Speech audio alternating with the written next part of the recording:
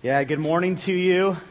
If you are visiting from out of town, whether you're from Sonora, California, or Pittsburgh, Pennsylvania, we are so glad that you are here in our service as we gather today to worship the risen Savior who came into our world. It's a historical fact that Jesus Christ came into our world, 100% God, 100% man. It's awesome. If you're a college student, welcome home.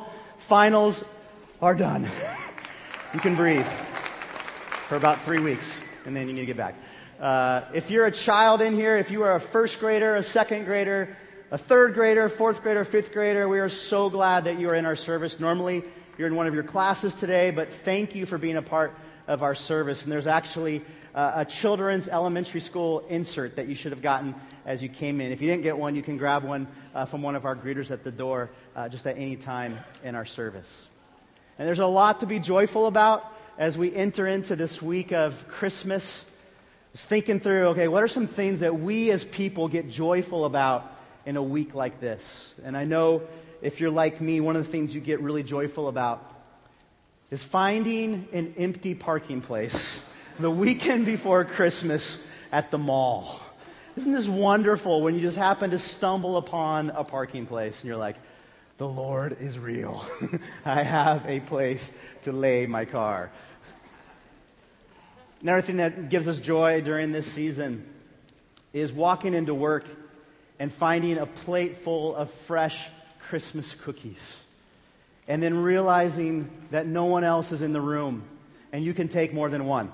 And that is like the best thing. And that gives us such joy at Christmas time. Or finding the perfect gift for someone on your Christmas list. And then realizing as you find that gift that it's on sale. That you can buy this thing on sale. This is a great thing.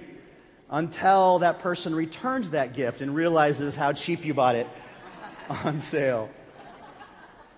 Or a giving that brings us joy during this season is when you plug in your Christmas lights and the very first time they work. After an entire year, the lights still work. These are things that bring us joy during this season. But all of that doesn't compare to the joy and the peace and the freedom that God's Word brings us during this season. And so with that, I want us to turn to Luke chapter 2 as we look at the Christmas story beginning in verse 8. If you don't have a Bible, there is a Bible in the seat rack right in front of you. It's a blue Bible or a green Bible. You can just grab that. If you don't have a Bible in your possession or at home, take this Bible home and use this over this Christmas week. Let's look together at the Gospel of Luke, chapter 2, beginning in verse 8.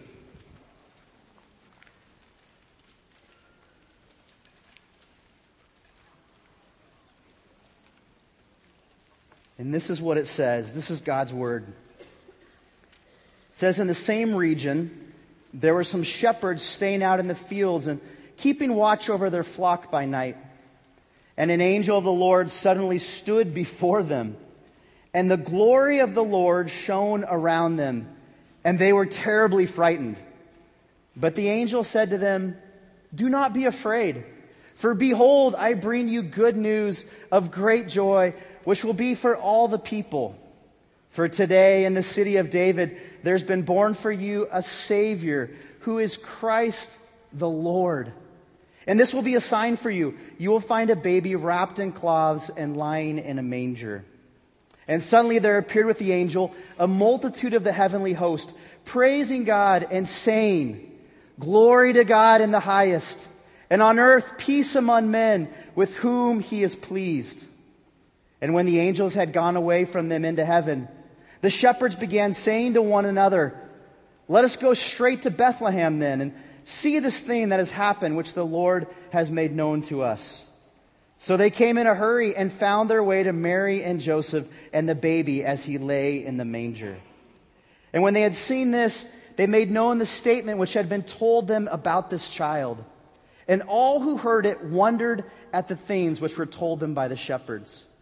But Mary treasured all these things, pondering them in her heart. Verse 20 concludes, the shepherds went back glorifying and praising God for all that they had heard and seen, just as been told them. The scriptures say in a different part of the New Testament, the grass withers and the flowers fade, but the word of the Lord endures forever.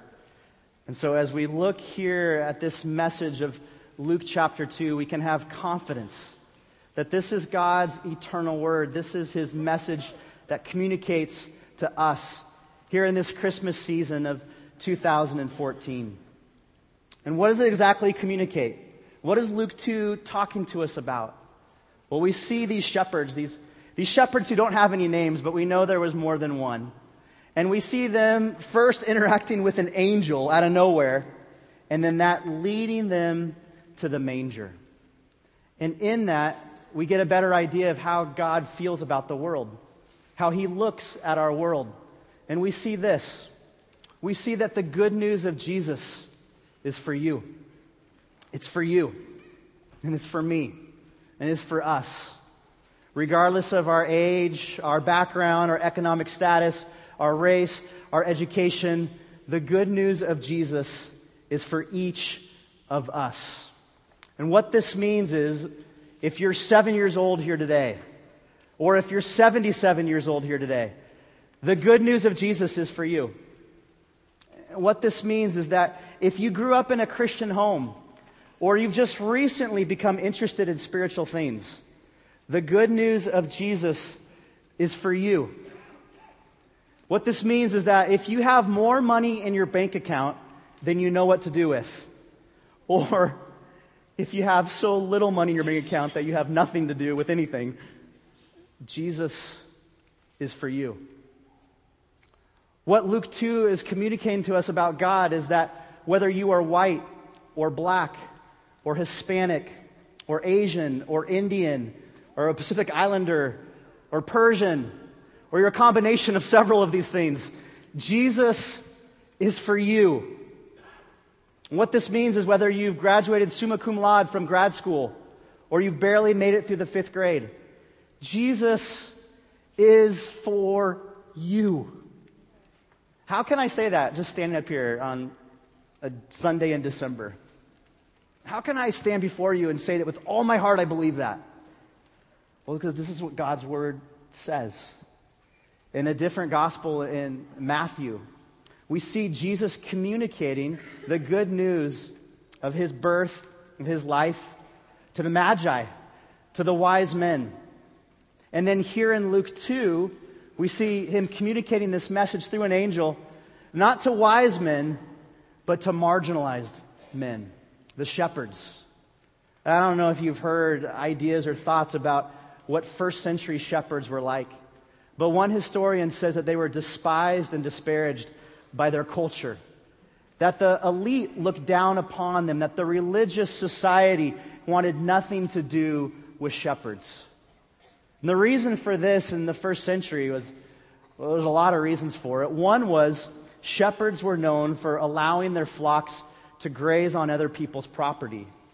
And so how would you feel if you're stepping outside your house, first century, and you see a group of sheep coming over the hillside, followed by a shepherd, and they're eating your plants and your crops with no regard to your personal property? I mean, quickly you would have disdain for this shepherd who was leading his sheep across your land. And so this was one of the reasons.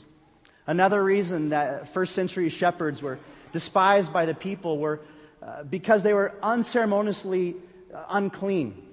According to rabbinic law, you had to wash your hands before you ate. You had to observe certain laws according to even what was described in the Old Testament before you came to worship God. And the shepherds didn't observe these things. They were just dirty people. They had dirty clothes. They didn't wash their hands. And so they were looked down upon, and you wanted to stay away from these first century guys. Third reason for the shepherds being disdained in this culture is they were known as thieves. They were known as, when they had an opportunity to take something, they would take it. In fact, in this culture, you couldn't pull in a shepherd to be a witness in a court of law because they were deemed so untrustworthy during this era. And so this was the life of a shepherd. It was a hard life. They lived outside most of their life. And on top of that, they had to care for one of the dumbest animals in the history of mankind, sheep. Sheep are known for, out of their curiosity, getting in really dangerous situations. And so shepherds had to follow their sheep to these places. They had to go after lost sheep. They had to protect their sheep from wild animals. There was a lot of work to be a shepherd. And so it makes sense here in Luke chapter 2 that when an angel of the Lord appears in the middle of the night to these guys, that they have every reason to be afraid. They're living in a dangerous place. They're disdained by their culture. And now this angel of the Lord, probably in their mind, is coming to bring judgment on them. And look what it says again in verse 8. It says, in the same region there were some shepherds staying out in the fields and keeping watch over their flock by night. And an angel of the Lord suddenly stood before them, and the glory of the Lord shone around them, and they were terribly frightened. They probably thought they were going to be struck down in this moment, that this was going to be their death. But then look at verse 10. This angel of the Lord lets them know that he is bringing good news. They don't have to be scared. Look at verse 10 again. But the angel said to them, do not be afraid, for behold, I bring you good news of great joy, which will be for all the people. So the angel lets them know, you don't have to be afraid. I am bringing you not just ordinary news, but I'm bringing you good news. And this word good news in the original language, in the Greek language, it's a verb basically meaning evangelism or to evangelize. And so the angel is telling them, hey, this news that you're going to receive right now, it is so good that you're going to be so excited about it that you're just going to want to naturally evangelize about it. You're going to naturally want to just tell other people about the news that you're about to hear. And this news is filled with great joy. In the original language, this word great is mega. And so I'm about to bring to you, this angel is saying, good news that you're going to want to tell everybody about, and it's mega joyful. This is what I'm about to say to you. And so the shepherds are taking this in, wondering, what is happening here? Why are we the people that this news is being delivered to? As they're in awe about what is happening in this moment. And then look at verse 11. It says, for today in the city of David, there's been born for you a Savior who is Christ the Lord. The good news of great joy came for them, these lowly shepherds. It came for the wisest of men, the Magi. And it came for us. I think we can get into the trap that the good news was born and birthed simply to Mary and Joseph. But that's not the case. It was born to us and all people as well. And as we sit here, randomly gathered but divinely orchestrated in this room, do you get that this morning? That this good news is for you. The angel here gives us 3 terms for Jesus. They're incredible terms. He says that this one that's born for you is called a Savior. He calls him a Savior. This word Savior means the one who would rescue and deliver us. The shepherds may have initially thought, well, okay, we're going to be rescued and we're going to be delivered from the Romans because they're the government that's oppressing us right now. And so this is what this Savior is going to be for. But there was such a bigger story in place, is that this Savior would not rescue people from a government, but would rescue them from something much more needed long term, and that is from their sin. And so the angel identifies this baby to be born as the Savior, the rescuer, the deliverer from our sins. And then the angel says that it's the Christ. This word translated means Messiah, anointed one. And so it's proclaiming here to these shepherds, this baby being born is your Savior, and He is the Messiah. Since Genesis chapter 3, when Adam and Eve fell, the people have been waiting generation after generation for a Messiah, someone to rescue them from their sins. They're stuck in this broken world, this broken life. And the prophets of the Old Testament are saying, hey, He's coming. This Messiah, He's going to be here. Get ready. It's around the corner. Here he comes. And now the angel of the Lord is proclaiming, now is the time. The Savior is here. The Messiah is here. And then look at the third term. The Lord is here. Lord means master, leader. And the angel is proclaiming, your Savior's here. The Messiah is here. Your leader is here. And we desperately need to be led because we are sheep and we need a shepherd. And here we hear the good news of great joy that the Savior has come. The Messiah is here. He will be our leader. And I just want to proclaim to us today that that is Jesus. Jesus is the Savior. Jesus is the Messiah. Jesus is the Lord. Amen? That's what we gather here to do, to worship this Jesus, the one that the angel proclaimed. It's good news. It's good news for each of us as we live our lives here in 2014.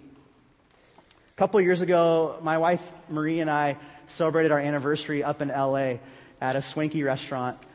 We just had water and appetizers. But the Princess of Saudi Arabia walked by, and she was surrounded by bodyguards. It's like, wow, that was pretty amazing. One of the most wealthy people in the world just walked past us. And in that moment, I remember thinking, she needs Jesus. I don't know where she stands necessarily, but just as she moved past us and we're in the same space as her, just had this burden of like, she needs Jesus. And Jesus came for her. The wealthiest woman in the world, thanks to all of our gas that we put into our cars. She needs Jesus. And so I went over there, and then the bodyguards ended up pushing me away, and that was the end of that story. But I wanted to go over there and be like, Jesus, he came for you, oh princess. About a year before that, we were in Quito, Ecuador, a group of us here at Calvary. And we got to experience serving at the dump, a garbage dump in Quito. We got to serve a meal to some of the poorest people that I've ever had the opportunity to interact with. They live in and around this garbage dump. They sort through the garbage each day to survive. And again, I had that same burden of, they need Jesus. They need Jesus. And Jesus came for them. The wealthiest of people, this princess of Saudi Arabia, Jesus came for her. The poorest of the poor in Quito, Ecuador, Jesus came for them. And Jesus has come for us. I want to challenge you. Maybe you're just visiting today. This is your time that you're at church for the year. I want to ask you, have you received Jesus? Have you taken in the good news of Jesus? Have you believed him to be the Savior, the Messiah, the leader, the Lord of your life? You can do that today. Receive this good news of Jesus. And then you see that the way that Jesus came to and for us was he had to humble himself. He had to literally enter into our world. This is just an insane idea. We celebrate it each year, but have you taken time in this last couple weeks to really take this in? That Jesus came in a manger.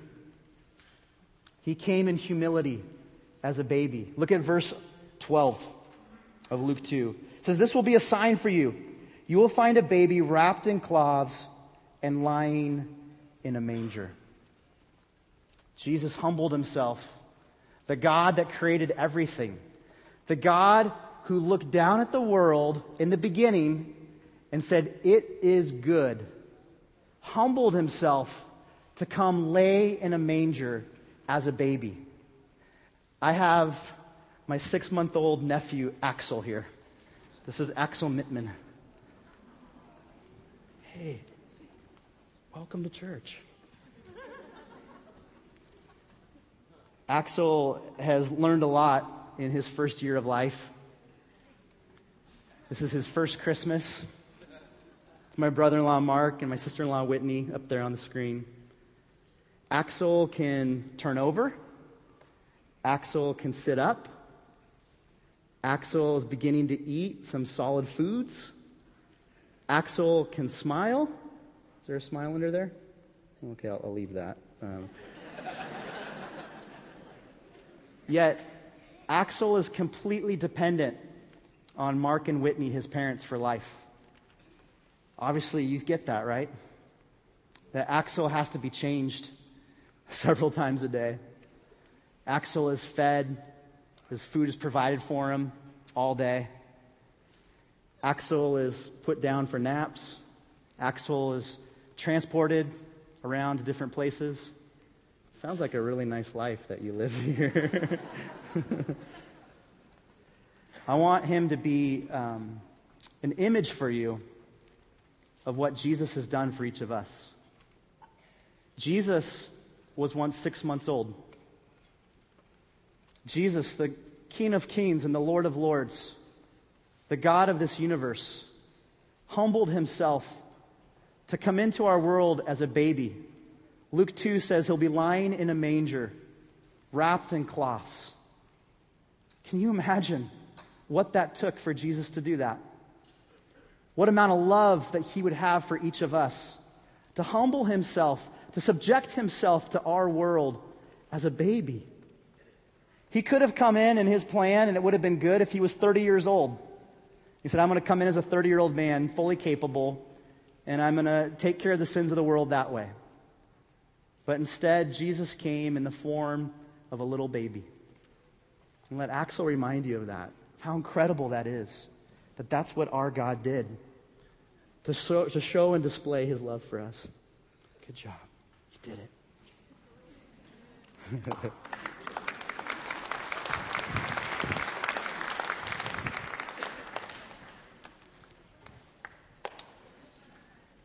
That's our God. And yet you see this image of a trough reminding us of the humility of Jesus. But then right in the mix here in Luke chapter 2, you also see the kingship of Jesus, the glory of Jesus. Look at verse 13 of Luke 2 here. You see the angels show up, and they announce that this is no ordinary baby. And suddenly there appeared with an angel a multitude of the heavenly hosts, praising God and saying, "Glory to God in the highest, and on earth peace among men with whom he is pleased." Verse 13 says a multitude. That's probably better translated an army. There's an army of angels in the sky praising God that Jesus has come into our world. Sin and death take notice because the King is here, and he is showing up to defeat you. And that is what we celebrate at Christmas, is that the King has arrived. And so you see this manger of humility, and you see the glory, the kingship of Jesus, all blended wonderfully in a beautiful mess together here in Luke chapter 2. It's awesome. There's a good cross-reference to this. Put your thumb in Luke 2 and then go over to John 10. In John chapter 10, you get this image of Jesus as the Good Shepherd. Just one book over in the Gospel of John. John 10, look at verse 7. It says, "So Jesus said to them, 'Truly, truly, I say to you, I am the door of the sheep. All who come before me are thieves and robbers, but the sheep did not hear them. I am the door. If anyone enters through me, he will be saved and will go in and out and find pasture. The thief only comes to steal and kill and destroy. I come,'" this is Jesus talking, "I come they may have life and have it abundantly." And verse 11 of John chapter 10 says, "I am the good shepherd. The good shepherd lays down his life for the sheep." Isn't that a wonderful passage right there? You see in John 10, Jesus speaking with authority. He's speaking with the authority of a king. He's saying, I have the right to lay down my life. That's a thief. I'm the true one. I am the answer. He's speaking with authority here. And yet he also has such humility. Verse 11, "I lay down my life for the sheep." So again, you see humility and kingship all wrapped together here in John 10. Jesus calling himself the Good Shepherd. Now go back to Luke 2. I think there's such a foreshadowing here of Jesus communicating to the shepherds through the angel. One, he's communicating God's heart that Jesus and this good news is for anyone and everyone who would believe. But also, he's communicating that the ultimate shepherd will be Jesus as he lays down his life on the cross for us, the sheep. And so in Luke 2, you have the manger, and then you have these army of angels glorifying God. And then you have the cross later on, and then you have the resurrection. Humility and glory and kingship all together. That's Jesus. That's who we celebrate. Greg Laurie said it well when he says this. He goes, Jesus took his place in a manger so that we might have a home in heaven. There rested the greatest gift in the plainest of wrappings. The humility, the kingship of Jesus. And so our response is this. It's our natural response. If you really understand that this is good news of great joy, is to have a lifestyle of worship. We'll look at verse 17. Or we'll go back to 15. It says, when the angels had gone away from them into heaven, the shepherds began saying to one another, let us go straight to Bethlehem then and see this thing that's happened, which the Lord has made known to us. So they came in a hurry and found their way to Mary and Joseph and the baby as he lay in the manger. You'll notice here that the shepherds hear this message from the angel and they hurry. They immediately go to see Jesus. They drop the sheep to go to see Jesus. I don't know if you ever thought when you've read this passage, but what happened to the sheep? The sheep, were left. They just wandered away to someone else's property. But at this point, the shepherds didn't care. They were dropping the sheep. They had something more important to do at that moment, and that was to go see Jesus. Our youngest son is 3 now, and he was born on a Sunday. And I was teaching a class here at 8:45 when Marie called me from home, and she said, Matt, my water has broken. It's time. And as I was teaching this class, I was like, peace out. I got to go. I think they're still up there waiting 3 years later, but no. It didn't matter at that point what I was doing. I had to be with Marie. We had to get to the hospital. We had to deliver this baby. In the same way, the shepherds, it didn't matter what else they were doing. They left the sheep. They went to go see Jesus. I'm wondering, as we enter this Christmas week, what do you need to drop in order to have a lifestyle of worship to Jesus? What needs to be cut out of your life? What do you need to walk away from that's maybe getting in the way of you worshiping Jesus? Not just on a Sunday, but with your life. The shepherds here become fully devoted followers of Jesus. Look at 17. When they had seen this, they made known the statement which had been told them about this child. And all who heard it wondered at the things which they were told them by the shepherds. But Mary treasured all these things, pondering them in her heart. In verse 20, the shepherds went back, glorifying and praising God for all they had heard and seen, just as it had been told them. The shepherds' praise as they meet Jesus is filled with joy. My prayer for us, just my brothers and sisters, my friends, is that our worship would be filled not with duty, but with joy this week. That we would just be in awe of Jesus. That he came as a baby in humility. He did things in humility like go to the cross. And yet he was our king. He comes in such glory, the angels announce him. He overcomes sin and death by resurrecting from the dead. This is our Jesus. My prayer is that we as people can just joyfully worship Jesus in this season and not just go through the motions. There's a couple ways I want us to respond, even to this text, even this idea of how can we joyfully worship God. It's this. One, first is maybe you've never received the good news of Jesus.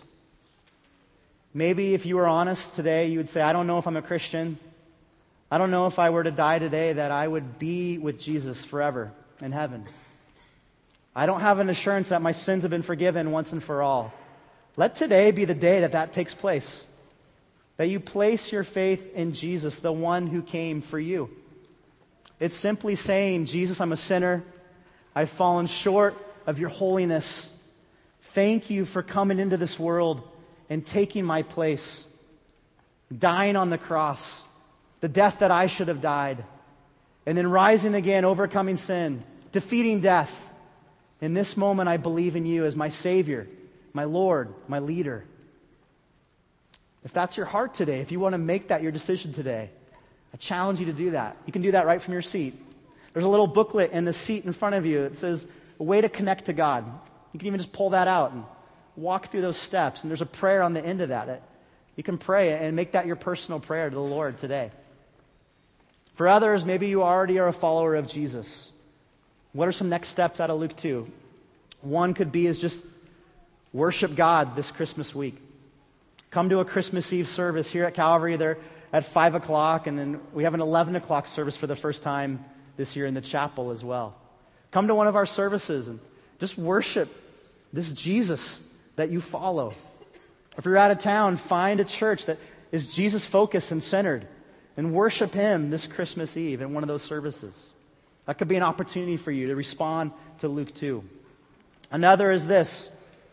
On our website, you can find these great steps of ways, suggestions to make this week sacred.